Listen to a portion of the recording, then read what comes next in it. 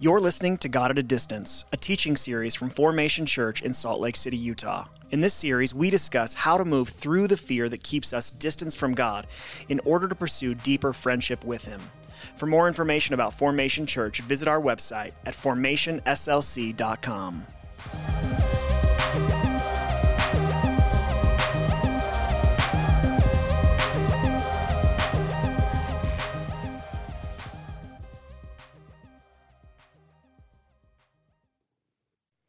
Well, I want to discuss this afternoon the fear that comes up inside of you when you are caught in the act of what, let's just call a misdeed, okay?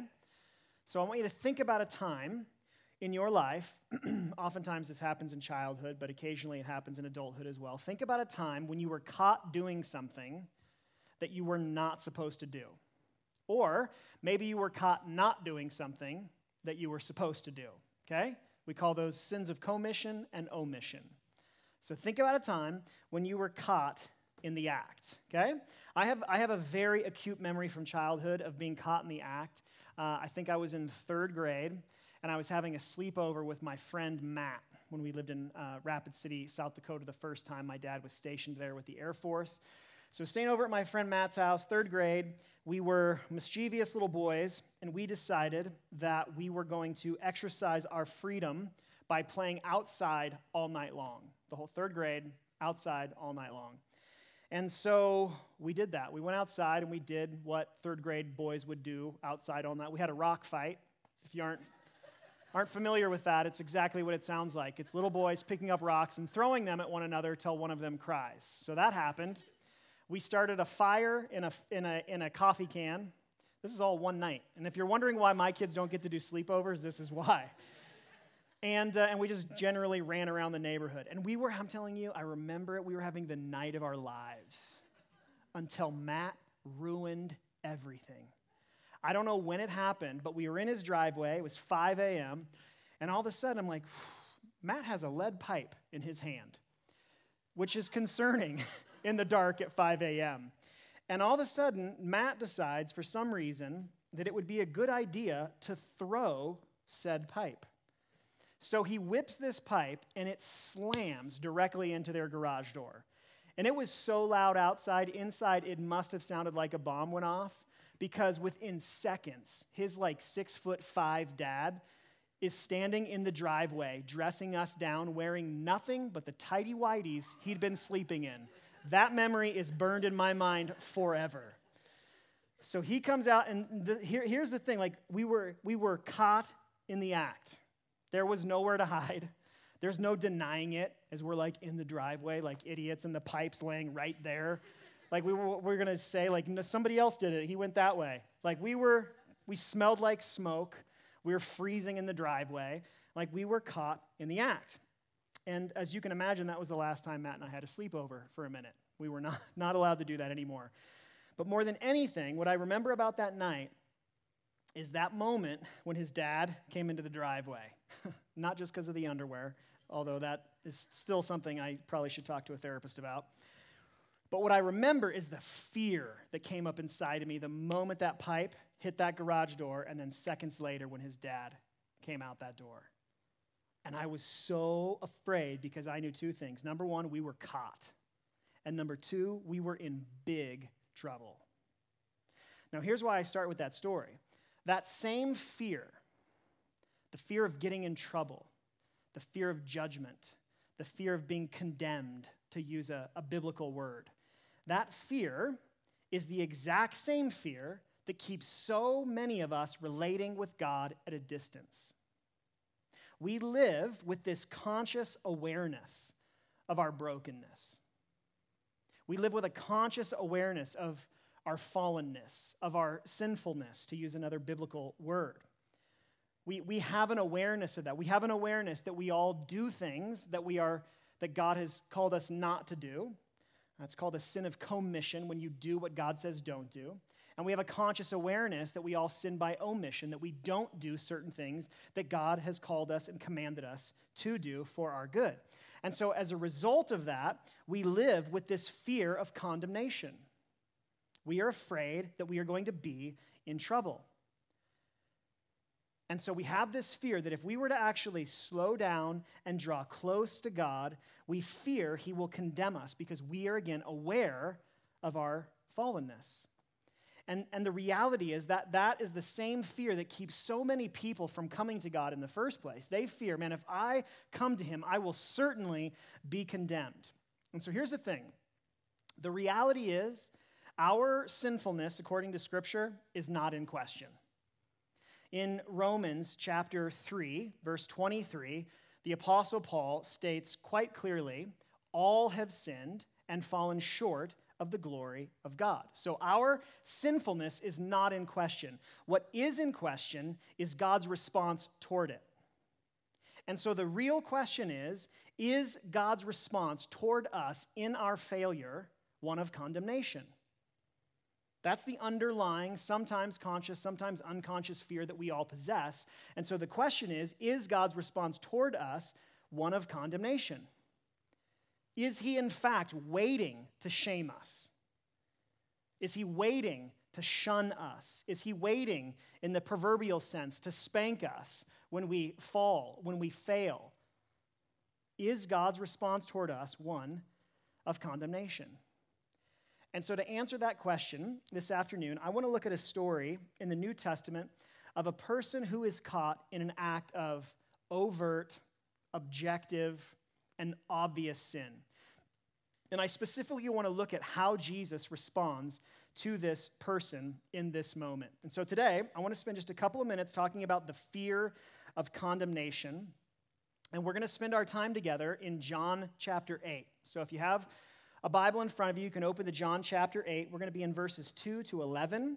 If you don't have a Bible with you this afternoon, all the scripture will be up on the screen, so you can just follow along there. Now, just for the sake of context, before we drop into this story, it doesn't require very much. It's a very standalone story, but here's what you should know. Jesus, at this point in his ministry, is doing what Jesus did. He is investing in his disciples. He is healing the sick. He is teaching, and he is dealing with almost constant criticism and conflict, primarily from the religious elite of his day. And so all of that is what's going on in and around Jesus' life and ministry at this point, and that is the backdrop for this story in John chapter 8. So with that said, let's get into this together. John chapter 8, beginning in verse 2, the story starts like this.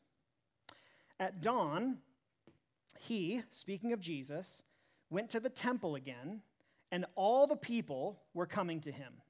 He sat down and began to teach them. Now, there's 2 points on which almost all scholars agree about this text. The first one is that this story is not in the earliest manuscripts that we have. And the second thing that they agree on is that this story most absolutely happened, and as a result, it was added to later editions of Scripture.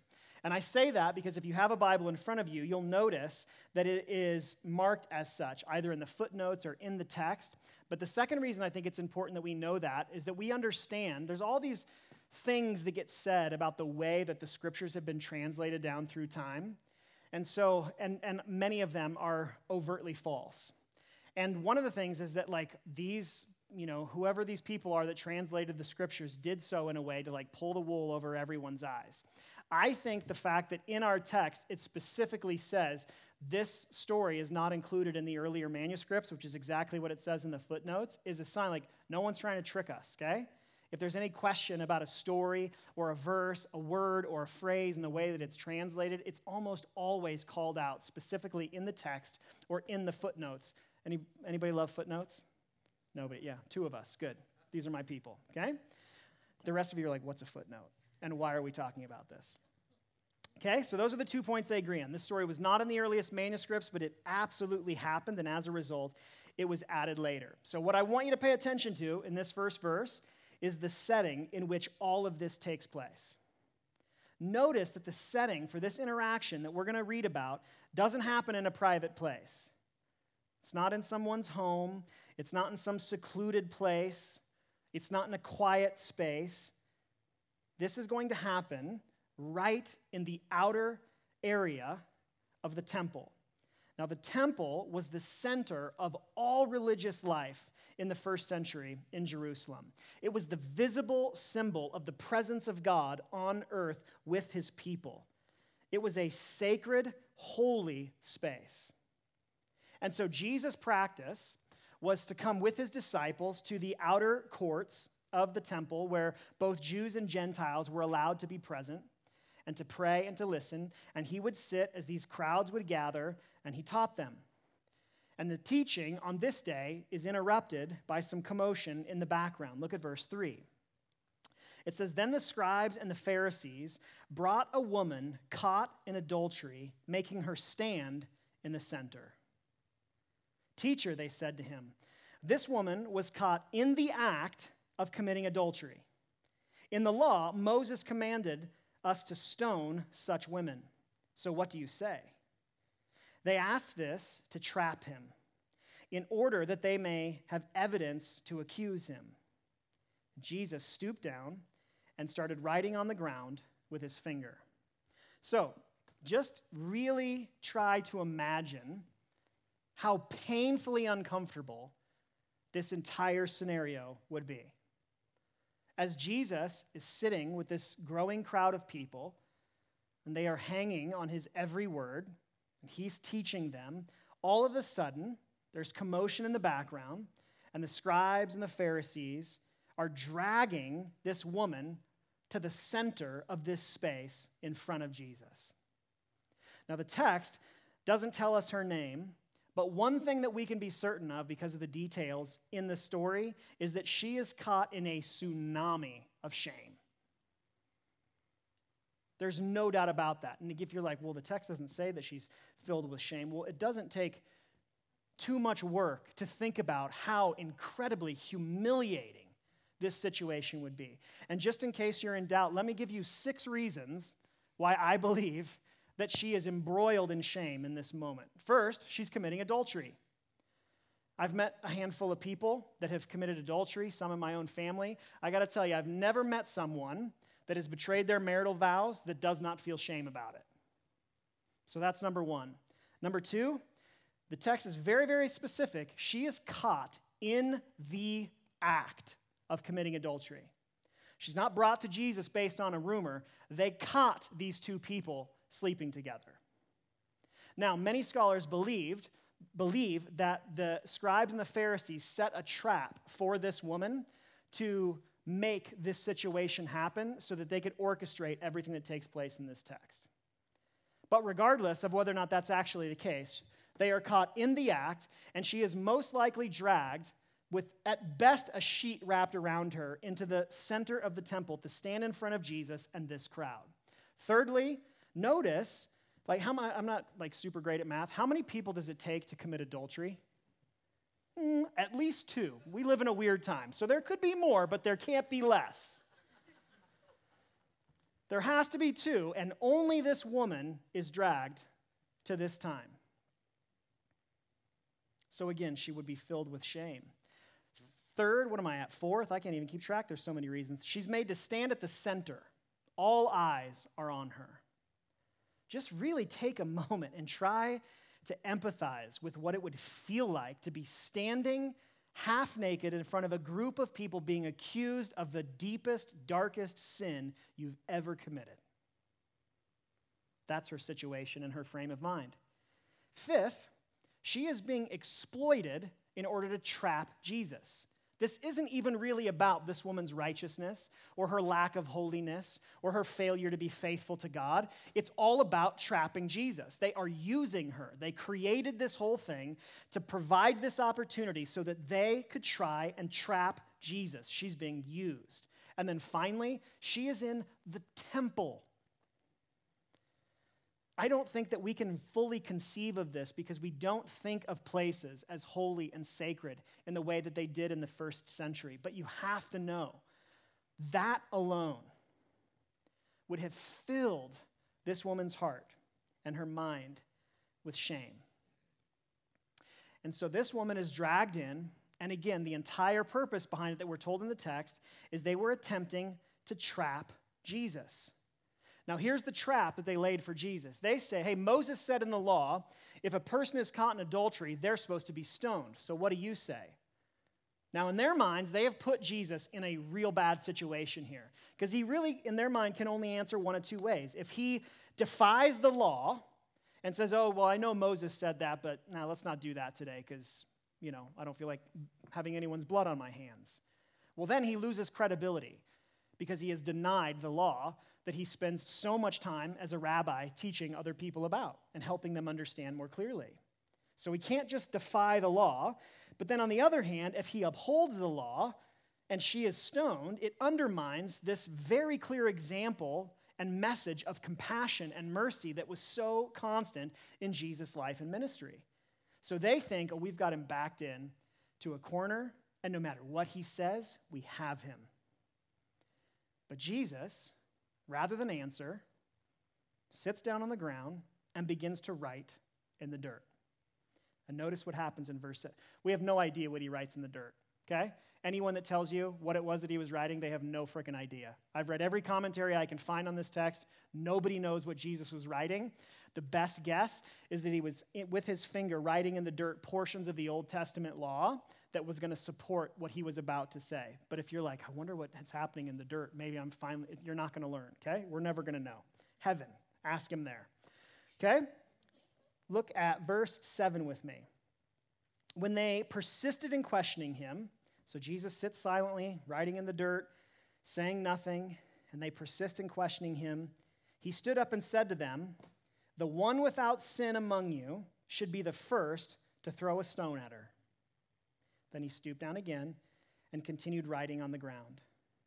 And when they heard this, they left one by one, starting with the older men.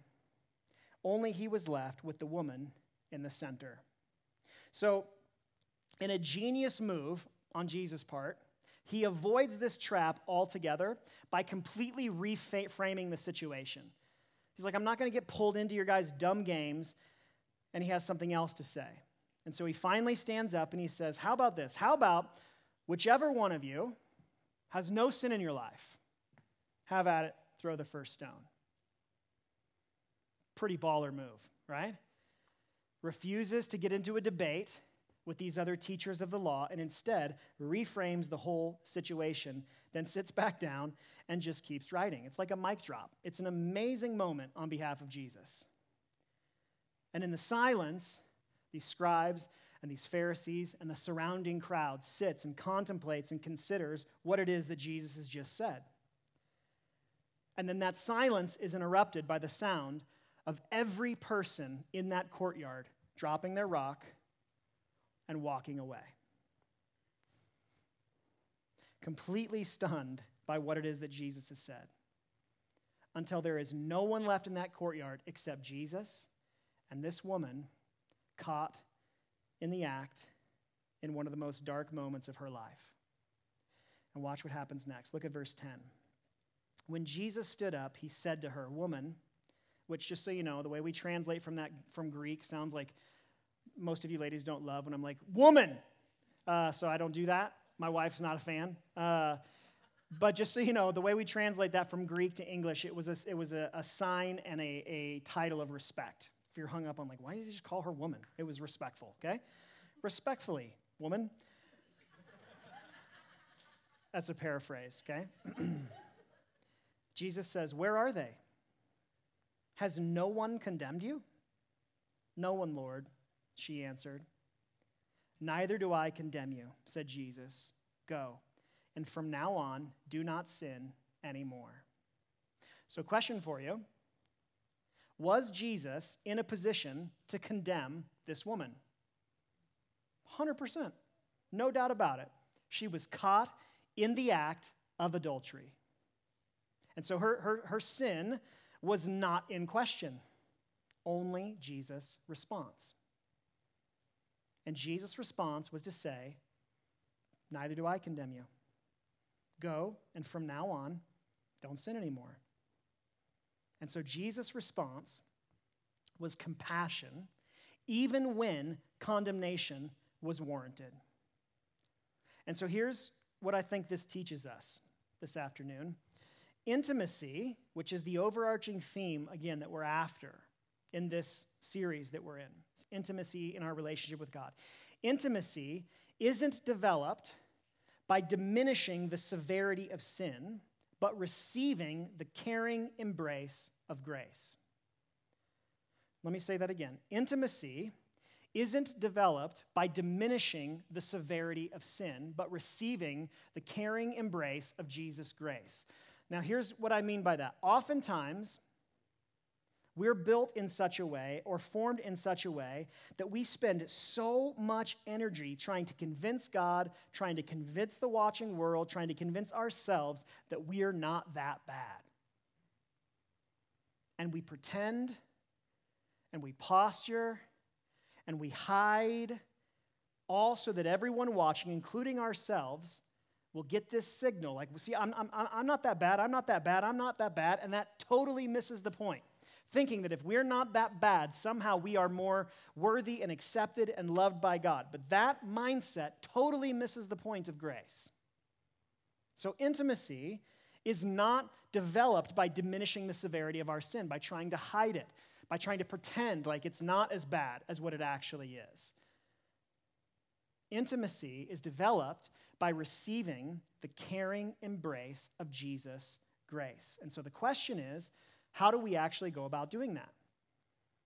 I don't know about you, but grace is pretty hard for me to embrace.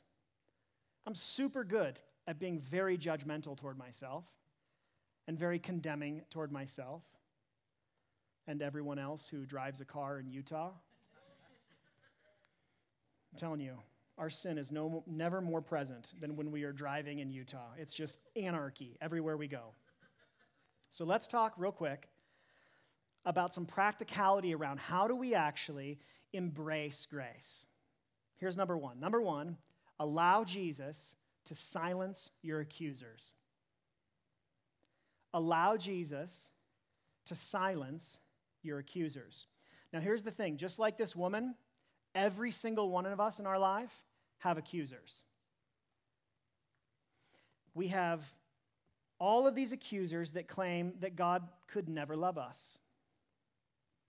We have accusers that claim that we deserve condemnation.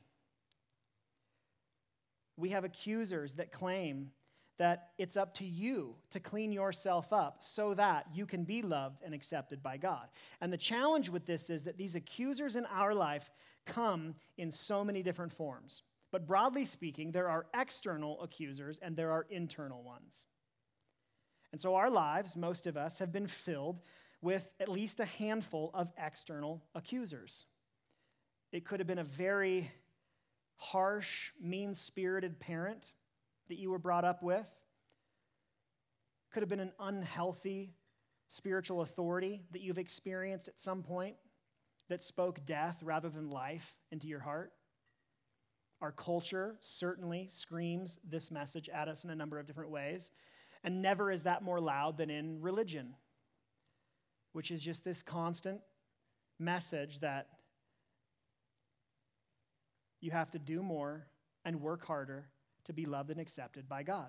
So we have those external accusers that are hard enough to silence, but maybe even more difficult are the internal ones. We internalize and we believe these messages that we hear for so long, especially the ones that we hear when we are the smallest. And the problem is, these beliefs run so deep in us. And as a result of that, like what we want is we want to come to church for 60 to 90 minutes. We want to hear one sermon that's going to take all that away. We want it to be like fast food style, just your way, right away, super quick. I want to get in, I want to get out, I want to feel better, I want this to go away. And the reality is, because these things run so deep, silencing them takes time. I'm not a huge fan of acronyms, but I'm going to give you an acronym with the word time tonight, and just forgive me for the nerddom of that, okay? Because I do think, I was praying about it this afternoon, I really do think that these four things are so critical in being able to root out and silence these lies with time, okay? So the T stands for, it's going to require tenacity from us. And by that I mean, this is a process, it's rarely a moment, and it doesn't happen quick. And so it's going to require tenacity. It's going to require patience. It's going to require endurance on our part, that we will stay at the work of trying to put these lies to death in our hearts. So tenacity is the T. The I stands for intention. This does require work. One of the great lies, I think, that the enemy is so skilled in embedding in our souls is that because we are a people of grace, that we are anti-work or anti-effort. And so just as clearly as I can think to state this for you, we are not saved, we are not justified, we are not accepted by God because of the things that we do. But make no mistake, our formation, our growth in godliness, that requires effort and work. And I can't remember which smart old dead guy said this, but it was something to the effect of that grace is opposed to earning, it's not opposed to effort. Which is very critical for us to think categorically about these things. So it's going to take intention. I'm telling you, right, it's going to take more work than you showing up here once or twice a month to hear me blab for 30 minutes. It's going to take more work than that. And so it's going to take tenacity, it's going to take intention, and then the M is it's going to require meditation on our part, specifically meditation on the very words of God. Places like in Romans chapter 8, verse 1, when the Apostle Paul says, "There is therefore now no condemnation for those who are in Christ Jesus." Now, my guess is you've probably read that at some point. You've heard that verse at some point. But oftentimes, we don't sit in a contemplative, slow, intentional way with these words of Scripture. And so as a result, they have this tendency to kind of go in one ear and out the other, or to just kind of store up in this place in our brain that holds information, but it does not move over into actual experience, which is a problem. And so we have to meditate on these things and really sit with them for long periods of time so that they actually begin to take root in our hearts. So tenacity, intention, meditation, and then fourthly is encouragement. You cannot do this in isolation and on your own. You need other people to be a part of your journey. And so at formation, the easiest way for that to happen is in one of our formation groups. And we're restructuring a bunch of those right now. And so if you are not currently in a formation group, when Mackenzie comes up in a few minutes to do the announcements, there's a place for you to click that you want more information about that on your info card. And so do that, because you need the encouragement of other people around you working toward the same end that you are, which is to be formed in the image of Jesus. So if we're going to silence the accusers in our lives, it's going to take tenacity, intention, meditation, and encouragement. All right? So we're talking about how do we actually embrace grace. The first thing is we have to allow Jesus to silence our accusers. But the second thing is we have to admit, and this is uncomfortable, but we have to admit the severity of our sin. We have to admit the severity of our sin. Now, I want to be super, super clear about something. Everything that takes place in this story in John 8, with the exception of Jesus' response, every single thing about it is despicable. What these scribes and these Pharisees do to this, regardless of her sin, I'm in no way justifying the sin of adultery. But I will say, what they did is horrible, disgusting, and a shameful act on their part. And, as is always the case, there was a surprising gift within this horrible situation for this woman. And by that I mean, her sin is no longer a secret.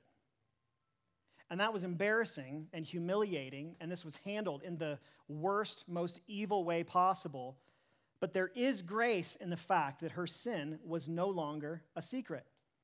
There was no point in her pretending. There was nowhere for her to hide. There was no choice for her but to stand and to say, this is who I am, and this is what I've done. And remember that Jesus' response to that is to say, welcome. Let me show you a better way. And so the lesson in this for us is this: when we hide sin, we hinder our experience of grace. When we hide our sin, we hinder our experience of grace. Compassion from Jesus has a way of cultivating intimacy in our relationship with him. And so the more honest that we are about our sin, the more readily that Jesus pours out his grace and pours out his mercy and pours out his compassion. And we miss all that when we walk around trying to pretend like we have everything together. And so the more that we hide our sin, the more we hinder that experience of grace. Or as we say at our church, whatever is hidden can't be healed. And so we start by allowing Jesus to silence our accusers. Secondly, we have the humility to admit the severity of our own sin. And then thirdly, we accept Jesus' words of grace over us. And that sounds so great. And I don't know about you, but that is so hard for me to do. To just receive his words of grace. Maybe you're not broken in the same way that I am, but I have like no problem speaking words of affirmation over other people. Have you ever been on the receiving end of that? It's painfully uncomfortable, isn't it? Like it was my birthday a couple of weeks ago, and thanks to Matt Johnson, who's the worst, he got everybody in the back corner to sing happy birthday to me. I wanted to run into traffic. I was so uncomfortable. It was an act of love. And as a side note, I think that the tradition of singing to one another on our birthday is weird. I just think it's a weird tradition. But in this like big circle of people singing over me because they love me, I was just like, well, I hate every moment of this. And if you've ever been on the receiving end of someone looking you in the eyes and speaking a word of affirmation over you, it can be very, very uncomfortable. And so it sounds really, really great to say we have to accept Jesus' words of grace over us. Cool. Those first two were pretty hard. This one is a slam dunk. I disagree. This might be the hardest of the three. So many of us have heard these condemning accusations for so long that they have calcified to our souls. They are our reality.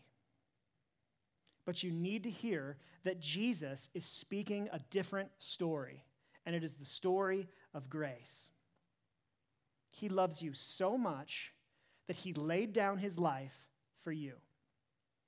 And where once hung a banner over your life that said, condemned, there now hangs a banner that says, beloved. And maybe more than anything else, our spiritual formation is about learning to believe that we are God's beloved. And I think that is very, very difficult for most of us to do. And as a result, one of the most powerful practices that God has given us to this end is communion. It is a tangible way where we learn to accept Jesus' grace spoken over us and poured out toward us. Because in communion, we do two things. First, we remember the lengths that Jesus went to make us his beloved. He gave everything in our place for our sin. If you've even done a cursory study of what crucifixion entailed, it's literally the most horrific way that a person could die. And Jesus laid down his life in that manner for us.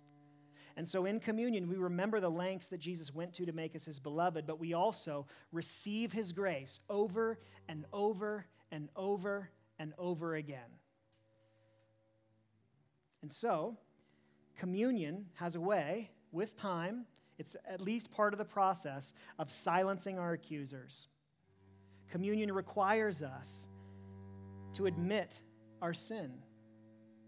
And then finally, communion is one of the ways that we accept Jesus' words of grace spoken over us. And so before we close our time together, at the end of our services, we try to always build in a time for us to be able to respond to what it is that the Spirit of God is saying to us through his word. And so we're going to do this in two ways. We're going to take just a moment to be able to reflect on everything that we've just heard. and ask the Holy Spirit a very simple question. What are you inviting me to in this? It could be something to believe.